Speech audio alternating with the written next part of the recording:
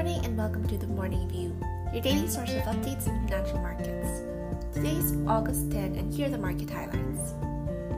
Local equities gained as investors were optimistic following the Philippine Statistics Authority, or PSA, revising its first quarter GDP estimate to show a softer economic contraction in the period. This is ahead of the release of the second quarter data on Tuesday.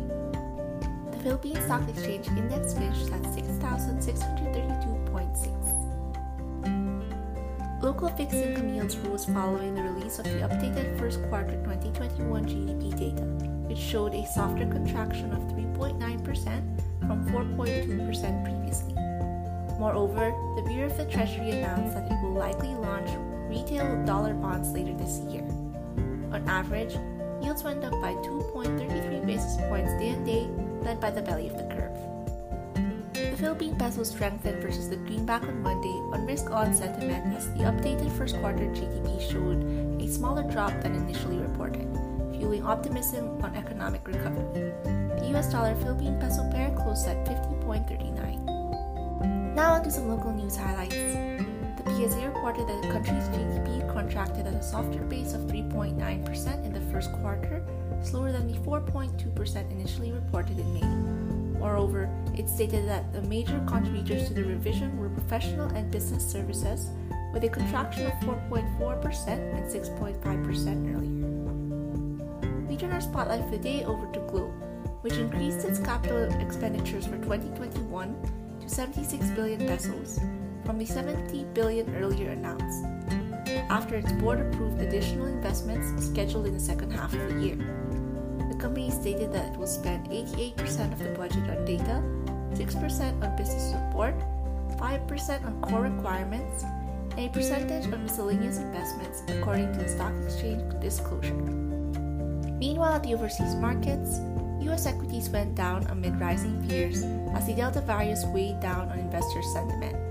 Moreover, concerns on global growth persisted. The Dow Jones closed at 35,101.9, while the S&P 500 closed at 4,432.4. European equities rose for the sixth straight session as performance of healthcare, utility, and technology stocks offset sliding commodity prices.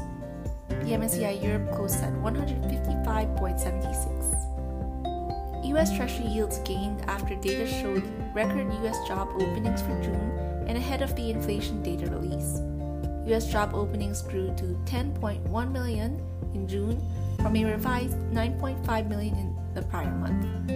On average, yields rose 1.52 basis points with the 10-year at 1.32%. The U.S. dollar slightly strengthened amid mixed sentiment as investors weighed the upbeat U.S. job openings data and the rising coronavirus cases in the U.S.